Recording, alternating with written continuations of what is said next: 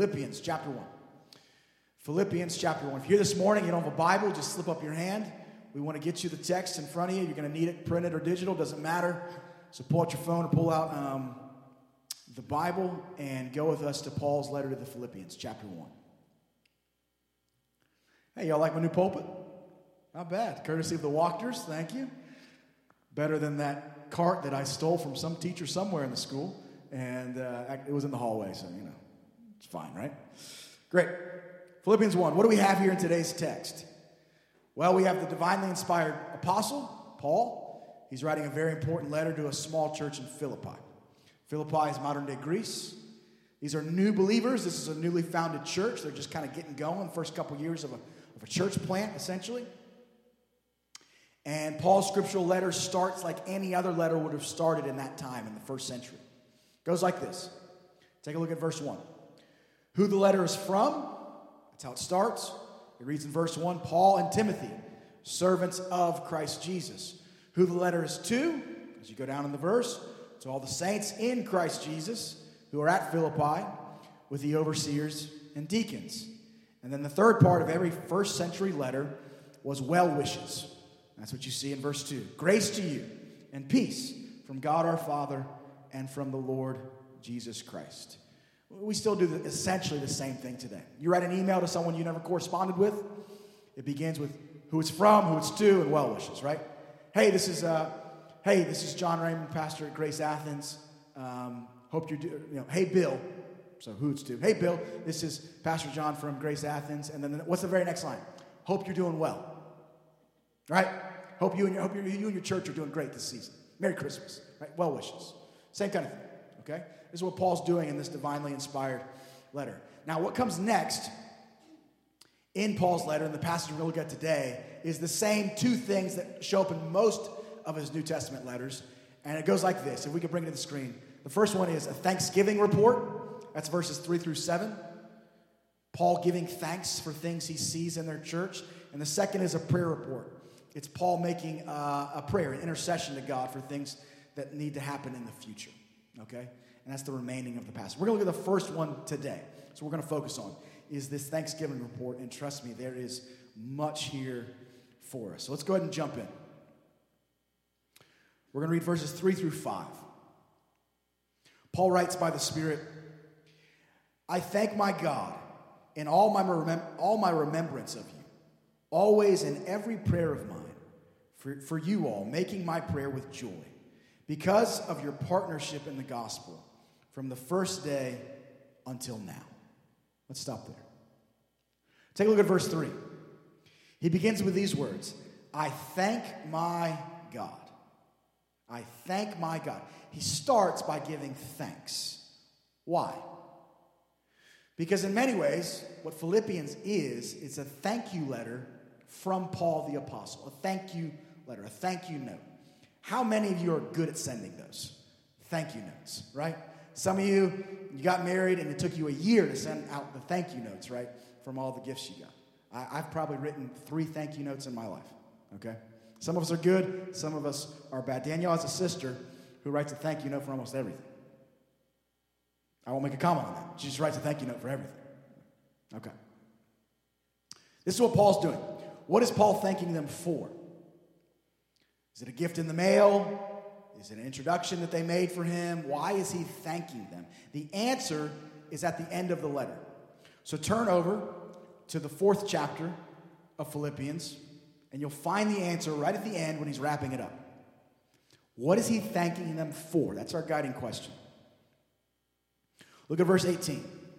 Paul says, I have received full payment and more. I am well supplied, having received from Epaphroditus the gifts you sent, the Philippians, a fragrant offering, a sacrifice acceptable and pleasing to God. The answer is this. The church had raised money from the congregation to financially support Paul's ministry. That's what he's thanking them for, okay? We do the same thing here when someone goes overseas to do missions work, right? Amanda Okesh, she's right now in the 1040 window. She's doing missions work. The Bactors, are going across to the West Coast in just a few weeks, and they're doing missions work. I know he's talked to many people. If you haven't talked to Caleb yet, you should. Caleb or Amanda, they're partnering up with a ministry that I really believe in. It's called Circuit Riders. It has a lot of history to it. I've done some work with them, but they go to how many, just yell it out, Caleb, you're a worship leader. How many universities last year? 500. Go down that stat line you told me at lunch. Just go ahead.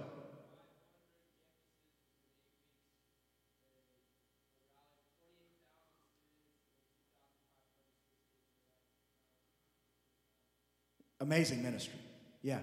It has its history in William Asbury,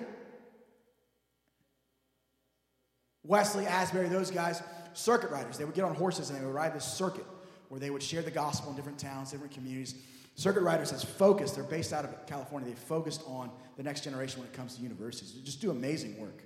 And so Caleb right now is doing what Paul did. He's raising money to go do that gospel work.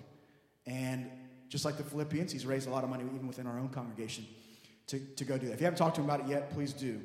And you might be a potential partner. But this is what's happening for Paul in the letter. He's thanking them. He's writing a thank you to the church for their financial support. Missionaries still do this today, right? I get letters of thank you from missionaries from our church still today.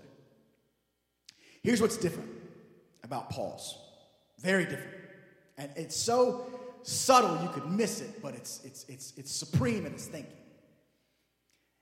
What's different is the object of Paul's thanks. The object. It's not the Philippians. It's not the moms and dads that set aside money that year to support Paul's ministry. It's not the potential college students who sacrificed that semester and gave money to Paul. But shouldn't they be? They're not. They're not the object of Paul's thanks. Rather, God is. What does he say in verse 3, the beginning of the letter? I thank my God in all my remembrance of you. I thank my God. So he directs his thanksgiving not to them, but to the Lord. Why? Why would he do this? I mean, they deserve some kind of thanks, do they not? Answer. Paul knows deeply, profoundly, that all good things ultimately come from the hand of God. He knows that. You read about his life, he's been through it. Our food, from the hand of God. Our clothing, from the hand of God.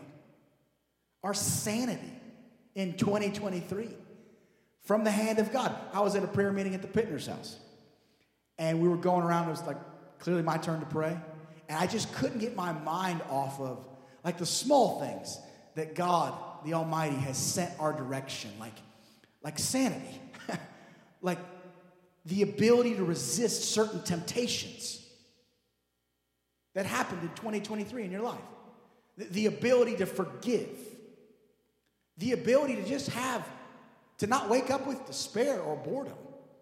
And have the wherewithal to say, I'm going to put my pants on and my shirt on, I'm going to get in my car, and I'm going to go to work.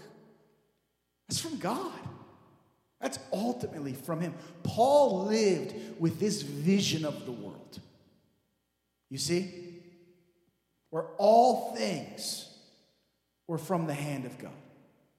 James, the brother of Jesus, same thing. In his letter, chapter 1, verse 17, he says, and he meant the word, every good and perfect gift is from above, coming down from the Father of lights. Paul and the apostles, they had this all-pervasive vision of God. This some have called it a God-entranced vision of the world, of all things. For him, God was not only reigning everywhere, but was reigning through everything. A lot of times we talk about God's sovereignty and his reign, that he governs the universe, kind of in general, at a distance, with power. God doesn't just reign over everything. He reigns through everything, even the small things. Therefore, he deserves our thanks. Paul had a very big God, where he can stare the generous Philippians in the face and he can look up and he can give thanks to the Lord. Imagine if we began to live that way.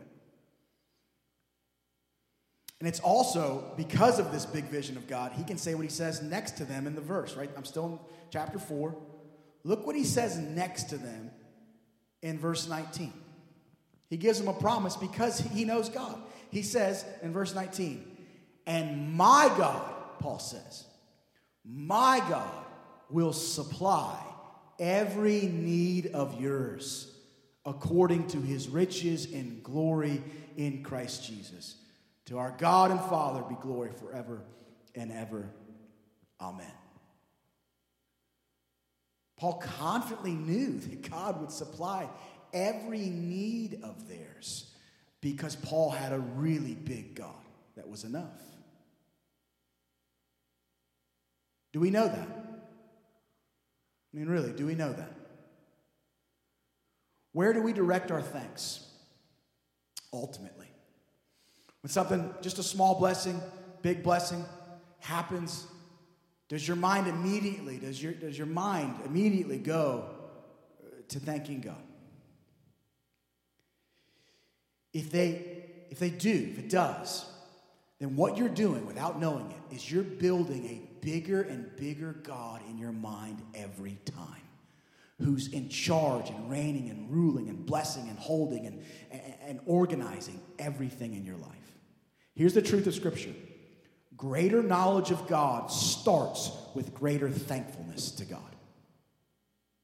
Greater knowledge of God, an expanding vision of who he is, starts with the habit of thanking God often. Amen?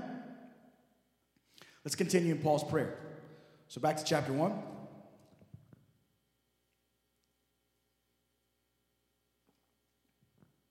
And right there, we'll start again at verse 3. Paul says, he prays, I thank my God in all my remembrance of you, always in every prayer of mine for you all, making my prayer with joy. It's a really important phrase. He's letting them into his attitude, his state of being. I make every prayer of mine, he says, with joy. Now let me tell you the backstory. Paul had every reason to be lacking in joy. Every single reason to be lacking in joy. Remember where he is writing this letter. He's rotting away in Roman prison right now. And I don't know about you, but my hunch is, I can't say this with any kind of scholarly credibility, but my hunch is those Roman prisons weren't that great. It's just a hunch. They were pretty nasty, torturous, brutal people when it came to their criminals. I mean, they crucified them, right? So he's rotting away in prison. He's been charged with crimes against the state that aren't true, that aren't real, and he's awaiting execution. Any moment, the jailer can come in, and he's a Roman citizen, so he's beheaded. He won't be crucified. He gets that dignity. Wow. We'll behead you instead, Paul. Oh, good deal. I'll take it. So he's waiting that to happen any moment. Now, it's my hunch that Paul, I'm guessing, again, no scriptural authority, my hunch is Paul did not think it was going to end like this. Why? The ministry was booming. Just getting started. The number of converts were soaring. I can imagine in that cell, at least if it was me, feeling things like, why, God? Why now? Why end it? He had every reason to sit there in self-pity and turn inward. But instead, what is he doing? Practically, he's writing encouraging letters to other people. He's thinking of others. He's taking the time prayerfully and inspired by the Spirit, authorized as an apostle to write New Testament material, to write and encourage other people. He says he's praying for them fervently with joy. He's thanking God for everything. I look at that. I mean, really look at it. Really look at the facts. Not just read our Bibles on the surface, but really get into the story of what's going on with this man who's writing. And I look at that and I say, that's miraculous. That's miraculous. Only God could authentically generate such an attitude in a man rotting in a cell. Acts, what is it, 16? I think it is. It's when he's first in Philippi. It's middle of the night. He's been beaten. They literally got a mob. Just imagine. We'll say Watkinsville. Or let's say Athens, bigger town. Athens. Imagine these two guys come in and they start, giving this different message, this gospel. It has even political implications to it, all this stuff. And all of a sudden, people rushed these two individuals, him and Timothy. They drag them to the middle of, College Avenue, Clayton, wherever it is, and they begin to beat him. So much so that the police are called, you hear the sirens coming, and these men have been obliterated by the pounding of all this angry mob. And they have to rescue them because they're going to kill them if it keeps going, and they throw them in a jail. You know what he's doing at midnight after that kind of morning? It says he's singing hymns and praises with joy to God. That's miraculous.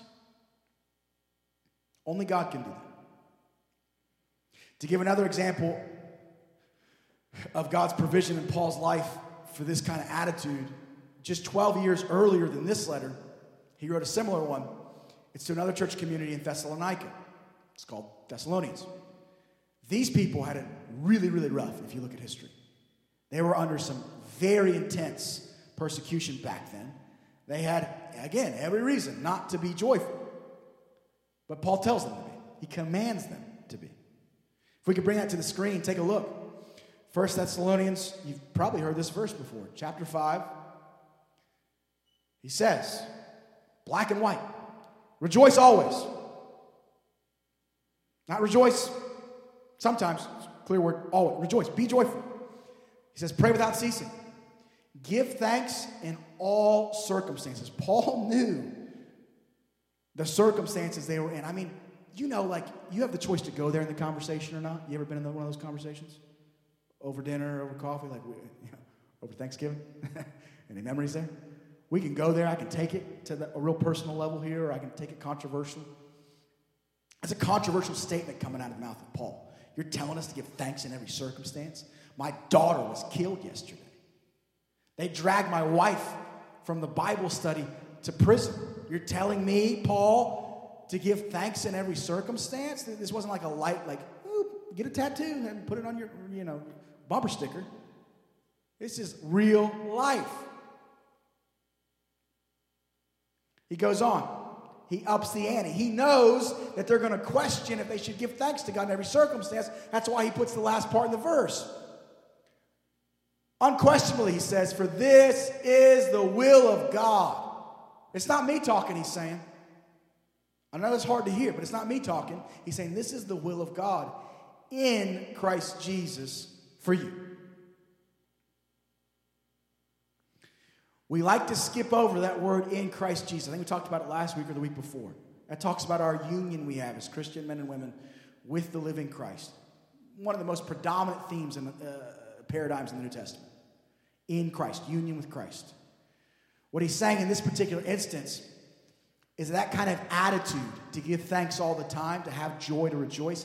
It's not humanly possible unless you are in Christ Jesus. That's why he says it. Paul's saying, I know this is going to be hard, but you don't self-generate such a positive response because you want to. It's given to you in Christ Jesus. See, let me tell you about what theologians have called the higher Christian life that we're to all have over the years. It's where we get that vision that Paul had by grace, where all comes from God, all happens through God, and all goes back to God. Romans 11. A God-entranced vision of your life. What I read in that and other New Testament passages is this. Here's an example of how it's all from God. This is how God designed the Christian life. We even need to thank God for the ability to thank Him. You want to rejoice always and obey the command, give thanks in all circumstances? Don't leave here thinking, by gosh, I'm going to do it. Leave here in a spirit of humility and say, Lord, play the thanking, generous person in me. Christ, your Spirit's within me. Generate that kind of fruit in my life. That when things hit the fan, my response is, yes, authentic pain, but thanks that you're with me, that you're using me. That's only possible in Christ Jesus. I don't care how many positive thinking seminars you go to. What I see in Paul and in the men and women of the New Testament is miraculous. What happens when you get the doctor's result? What happens? What happens when you're betrayed by a friend, close friend? You know and I know we can't generate that kind of response. Only God can. Only God can. Amen? I want to talk, while we're here, talking about joy, I want to talk about the Holy Spirit's role in your Christian joy. Is that okay? Can we go there? Amen. I'm always looking for one person. Just one person to give me permission, and I'll do it. The Holy Spirit's role in your Christian joy. What does the New Testament say about it? Here's what it essentially says, and I'll take you to a couple passages. Joy in your life is not dependent on your positive thoughts being present, but on the Spirit's presence. If I could sum it up in a sentence, I would say, joy in your life is not dependent on your positive thoughts, your reaction. I'm really trying to do the thing John said, being present. It's not dependent on that. It's not the ground, but on the Spirit's presence, His presentness in the situation. Let me. It's deeper than that. Let me show you. I mean, think of this verse. Where, that's a geographic language, where the Spirit of the Lord is, there is freedom. Galatians 5:22. But the fruit of, not John Raymond, the Spirit. Is He present? In fact, you can have a lot of negative thoughts, and still it'll come through. Is love and joy, peace, patience, and down the line. One more, Romans 14. For the kingdom of God is not a matter of eating or drinking, but of righteousness and peace and joy in the Holy Spirit. So what's the answer in the New Testament? Where the Spirit is, joy is. It grows. And because, let's just think this through to finish it out, because this is the nature of Christian joy, how it works, the implication is this: joy for the Christian transcends your circumstances. It's a transcendent joy, not a dependent joy. A lot of us live by dependent joy. This happened, that didn't happen. I feel good. See? This is not dependent joy, but transcendent joy. It's not based on your circumstances, but on God's Spirit. And praise God that is true. That's the truth of Scripture. The Holy Spirit is your ground of joy. Where He is, joy grows. So here's the question. Have you and have I made relationship with the Holy Spirit in this kind of way? Like, here's my reaction to that truth. You should be really happy and really grateful that the Holy Spirit lives inside you every single day. Like, what a bargain. What a gospel bargain. Amen? We get so inundated on these amazing truths that they don't pop like they should. What an amazing truth that you woke up and the Holy Spirit still stayed inside you, within you, connected to you, merged with you, and is pumping, forever pumping, generating these kinds of fruits in your life. Praise, hallelujah. All right, that's what I had on the Holy Spirit and joy. Let's keep going. You doing good? Great. It's the Bible. All right, here we go. All right, next thing that happens in Paul's passage here. He's going to give his reason for his joy. Okay?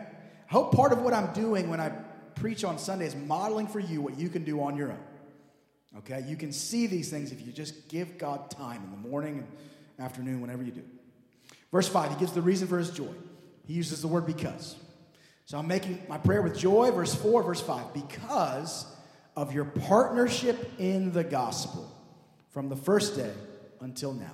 Because, here's the reason, your partnership in the gospel. That's why he's joyful. I love that phrase. I just kept saying it over and over when I was studying this week. Partnership in the gospel. Partnership in the gospel. The same thing, I relate to Paul. The same thing brings joy to me today. I'll tell you this. My greatest friends, if you really ask me, my greatest friends in grade school, college, and adult life, all the way through, have been those whom I had a partnership in the gospel. Spiritual friendship. We both loved God and we wanted to make God known. It was simple as that. And I'll tell you this. I've been friends with some really quirky people over the years. I mean, really. Kind of folks that you wouldn't think we'd mesh well together. I remember when my brother Mark came and visited me at Georgia College, and he was meeting my friends for the first time, and he's like, man, all right. This is quite a gaggle of people here, man. I mean, some of them were just weird. They were. But they loved God. And we had the same passion. We didn't want to just go to school, but we wanted to see God reach our school. And so we had a bond that it didn't care that, I won't name names in case they listen to the podcast, but it didn't matter if they were quirky as all get out. It just didn't. I mean, I was around. There were some folks. They weren't charismatic. They were charismaniacs. I mean, they were out there. But you know what? You eat the meat and spit out the bones sometimes. Because we had a partnership in the gospel. That's what we had. Those kinds of friendships bring me the most joy. And they did for Paul too. As he says there in the verse. Verse 5, that word partnership is the word koinonia in the original Greek language that the New Testament was written.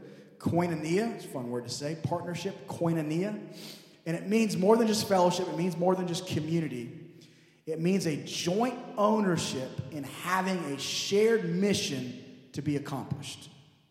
Partnership in a joint ownership in a shared mission that we got to get done. That's what a local church of believers should be at their best. A koinonia in the gospel. A Christian family with a mission.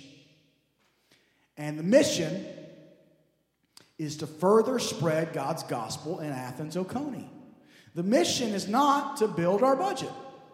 Some churches, they lose their way. And it was for good reason in the beginning. They just want to do more ministry and reach more people. But you can tell over time, this thing's really shifted from a gospel-driven focus that everything we do is for that end, and it's kind of turned on itself. It's become more about money. Or it's become more about certain people. There's a lot of politics in the church.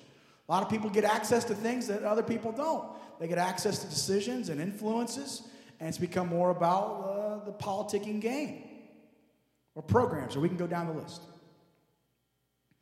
But a church, in its purest form, is a koinonia in the gospel. Meaning a local church does not exist for itself. It doesn't even exist for its devoted members. It exists for the spread of the gospel in a particular place. That's church in its purest form. And that's our shared work here for the next 30 years. Whether we stay in this cafeteria the whole time or not, I don't know. People ask, what's your plan? Say again? What's your plan? Oh, I don't know. This is my plan. I'll see where it takes me. I don't really have a plan. We're going to follow God and see where he leads us. We're going to do certain things every season, in season, out of season. We're going to make disciples and we're going to preach the Bible. That's what we're going to do. We're going to gather in community. We're going to befriend each other. That's really about all I know. How long are we going to be at North Oconee? God knows. Could be a couple years. Maybe someone gives us an old dying church building. Maybe we, merge with another church. I don't want to scare you. I mean, trust me, that would be a lot of prayer on that one. But I don't know. I just know we're going to preach the Bible and we're going to make disciples. That's what we're going to do. We're going to keep the main thing. Amen? Good. I'll remember this day. You said it. All right. My hope is this, that when God closes the door at the end of our run, whether it's 100 years from now, 50, whatever it might be, that the gospel was further spread because we were once here. That's church. And so the application question for us as we just settle in on that one part of the passage is, do you pray for this? Do I pray for this? The spread of the gospel in Athens, Oconee. Spread of the gospel, UGA campus. My neighborhood, your neighborhood. Normaltown, 5 Points, Watkinsville, Bogart. Do you drive around town with this in mind? Some seasons I do. Some seasons no, to be honest with you, I don't think about it as much as I should. Am I thinking about people's souls on a given day? Souls. Having eternal life now and in the future. That's what Paul's worried about. All right? Paul keeps talking here in the passage. You still with me? All right. Verse 6. We just have 2 more verses. Paul says, and I am sure of this, that he who began a good work in you, Philippians, will bring it to completion at the day of Jesus Christ. Paul is using the language here of a man who has no doubts. He says, verse 6, the very beginning, take a look. I am sure of this. What's he sure of? That's the question. What's he sure of? You can get your theology really bad if you answer that question wrong. What is Paul sure of? The Philippians or God? What does he say? I'm sure of this. Here's the object. That he who began a good work in you will bring it to completion at the day of Jesus Christ. Who's he sure of? Christians or God? Their ability to stay the Christian course and never swerve from the truth, 2 Timothy 2:18. To never deconstruct, never, no matter what. To never de-church. To never deconvert. Their ability? No, we know. No. God's sovereignty. God's sovereignty. He is sure in their secured salvific future because of God's sovereignty, not theirs. What does that mean? That you will be, what's he talking about here? What's the real object? He's talking about that you will be there. Me, you will be there on the last day in Christ's kingdom and not outside of it. That's what he says. Verse 6. 6. He says, at the day of Jesus Christ. Let me ask a question. Is anyone here confident enough in their own spirituality? I mean, really, to guarantee themselves that they'll make it in the end? I'm going to ask that again. I think it's a profound question. And yes, I came up with it. Here it goes. Is anyone here confident enough in their own spirituality to guarantee themselves that they'll make it in the end? No. I mean, why? Why did you wake up a Christian, still a Christian this morning? You ever had that question? I heard another pastor ask it. Why did you wake up a Christian this morning? Because of you or because of God? There are 1,000 reasons I could, over my lifetime, could despair and doubt and deconstruct and go down a path of shipwreck that the New Testament talks about. And for most people, it's so slow. It's just a little bit more each year of swerving a little bit further from God's word and God's spirit and God's community. And 20 years down the road, they are lukewarm, or worse, they're cold.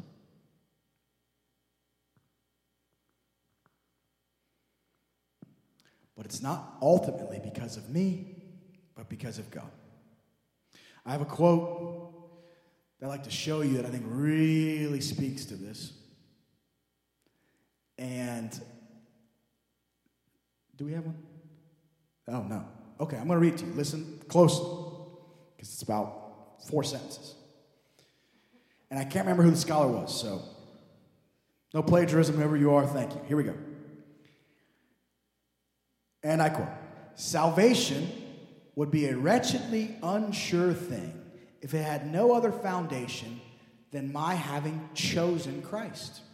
The human will blows hot and cold, is firm and unstable by fits and starts. It offers no security of tenure. But it is the will of God that is the ground of salvation. No one would be saved had not the Lord been moved by his own spontaneous and unexplained love to choose his people before the world was, and at the decisive moment to open our hearts to hear, understand, and accept the word of truth, the gospel of your salvation. This then is assurance. God has willed my salvation. End quote. Because the implication is, what a shaky thing if this wasn't the case. But Paul says, I'm sure of it because I'm sure of God. There's two other awesome features, really easy to miss, but man, they will change your perspective. Two awesome features of what's called assurance of your salvation. Okay? Let me tell them to you. The sovereign assurance not only guarantees the outcome, that you will be there on the day of the Lord, that you'll make it, you'll stay a Christian. It not only guarantees the outcome, it also guarantees every experience on the way there. Let me explain.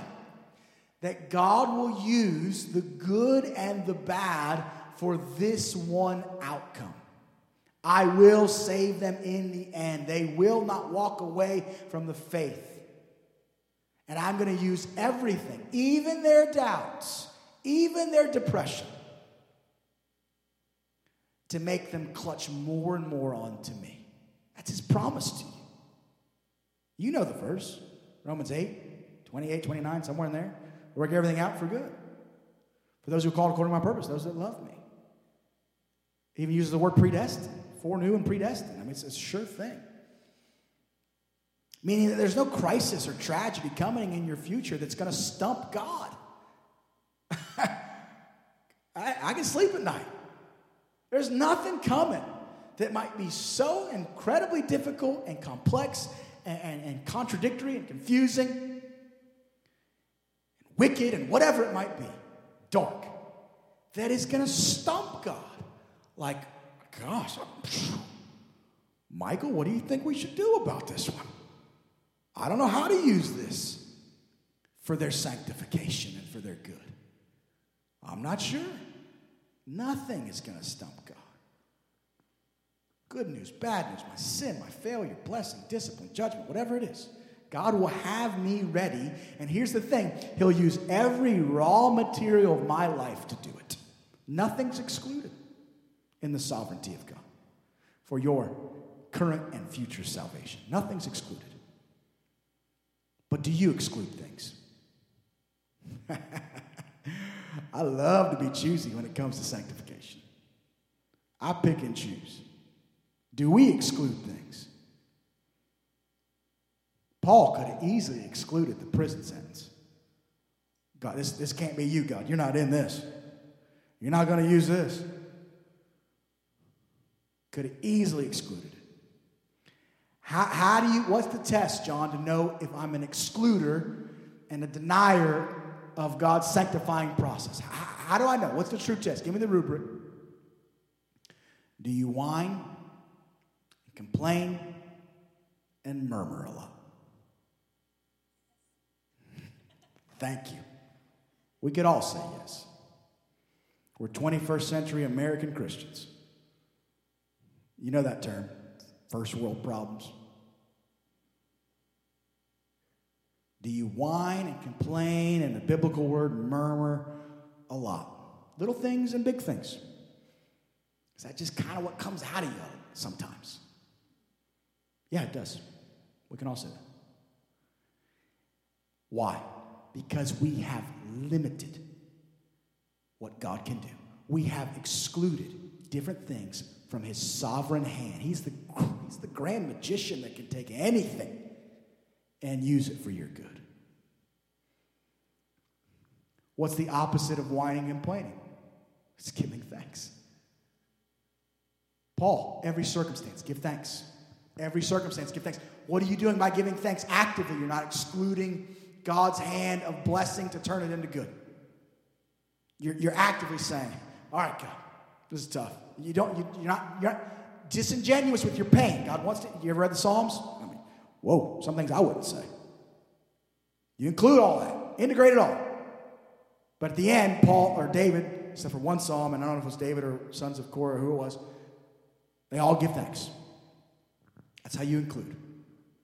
That's how you let a big God do big things.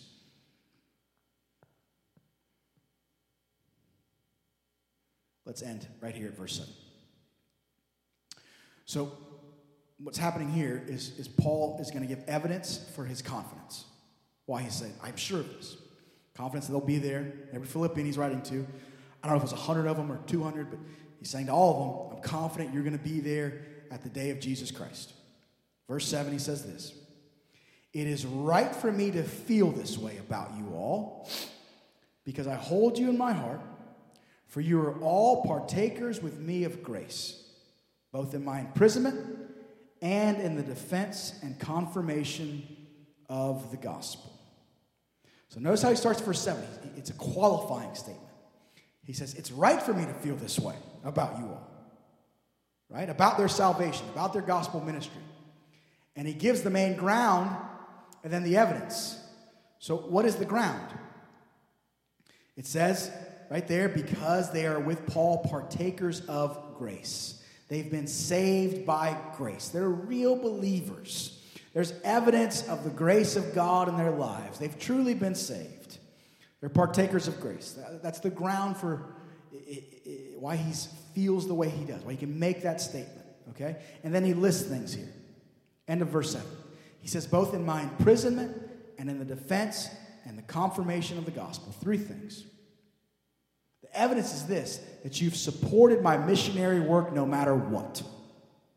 When I was in prison, Paul's saying, you still sent me money for the gospel. When the gospel was being attacked by the Roman Empire, even in your own community, you still sent me money for the gospel. When the gospel was being questioned for its legitimacy, confirmation of it, defense of it, you still sent me money for the gospel. You're true believers. I know you'll be there. You're the real deal. You'll be there on the last day of Jesus. You're gospel propagating people, period. You and I, as he says in verse 5, have a partnership in the gospel. That's what he's saying to end it. And so some final questions for us is, are we gospel-driven people? Right? Are we gospel-driven people?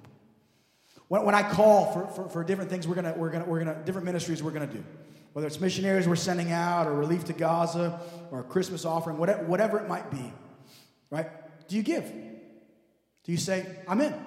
Is that going to spread the gospel? I can't give a lot this season, but I'm going to give something.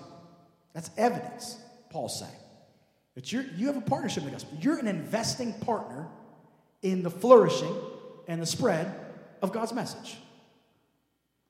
I mean, you sit in a lawyer's meeting, and there's partners or a business, and one partner ain't pulling his weight.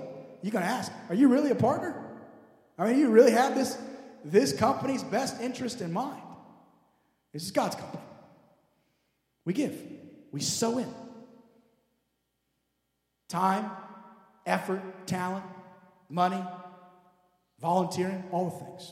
Partner in the gospel. That's what Paul said. So as we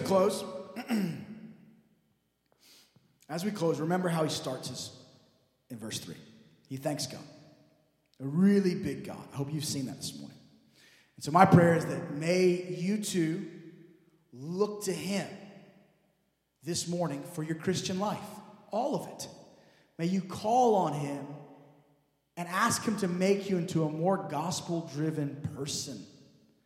And watch him do it. He will take all the raw material of your life and all the raw material of this church community and begin to deposit that more deeply. And you might have thought, man, I feel like I'm pretty sold out for the kingdom. Well, there's more. He'll do it. He's actively making you a missionary. Is God making you more loving? Is he making you more peaceful? Is he making you more patient? Yes, those are all true. I'll tell you one thing we overlook. He's making you more into a missionary. To live with that kind of perspective as you go about your life here in Athens, Oconee. He's sovereign to do it. And my prayer is he'd do it in me even more in 2024.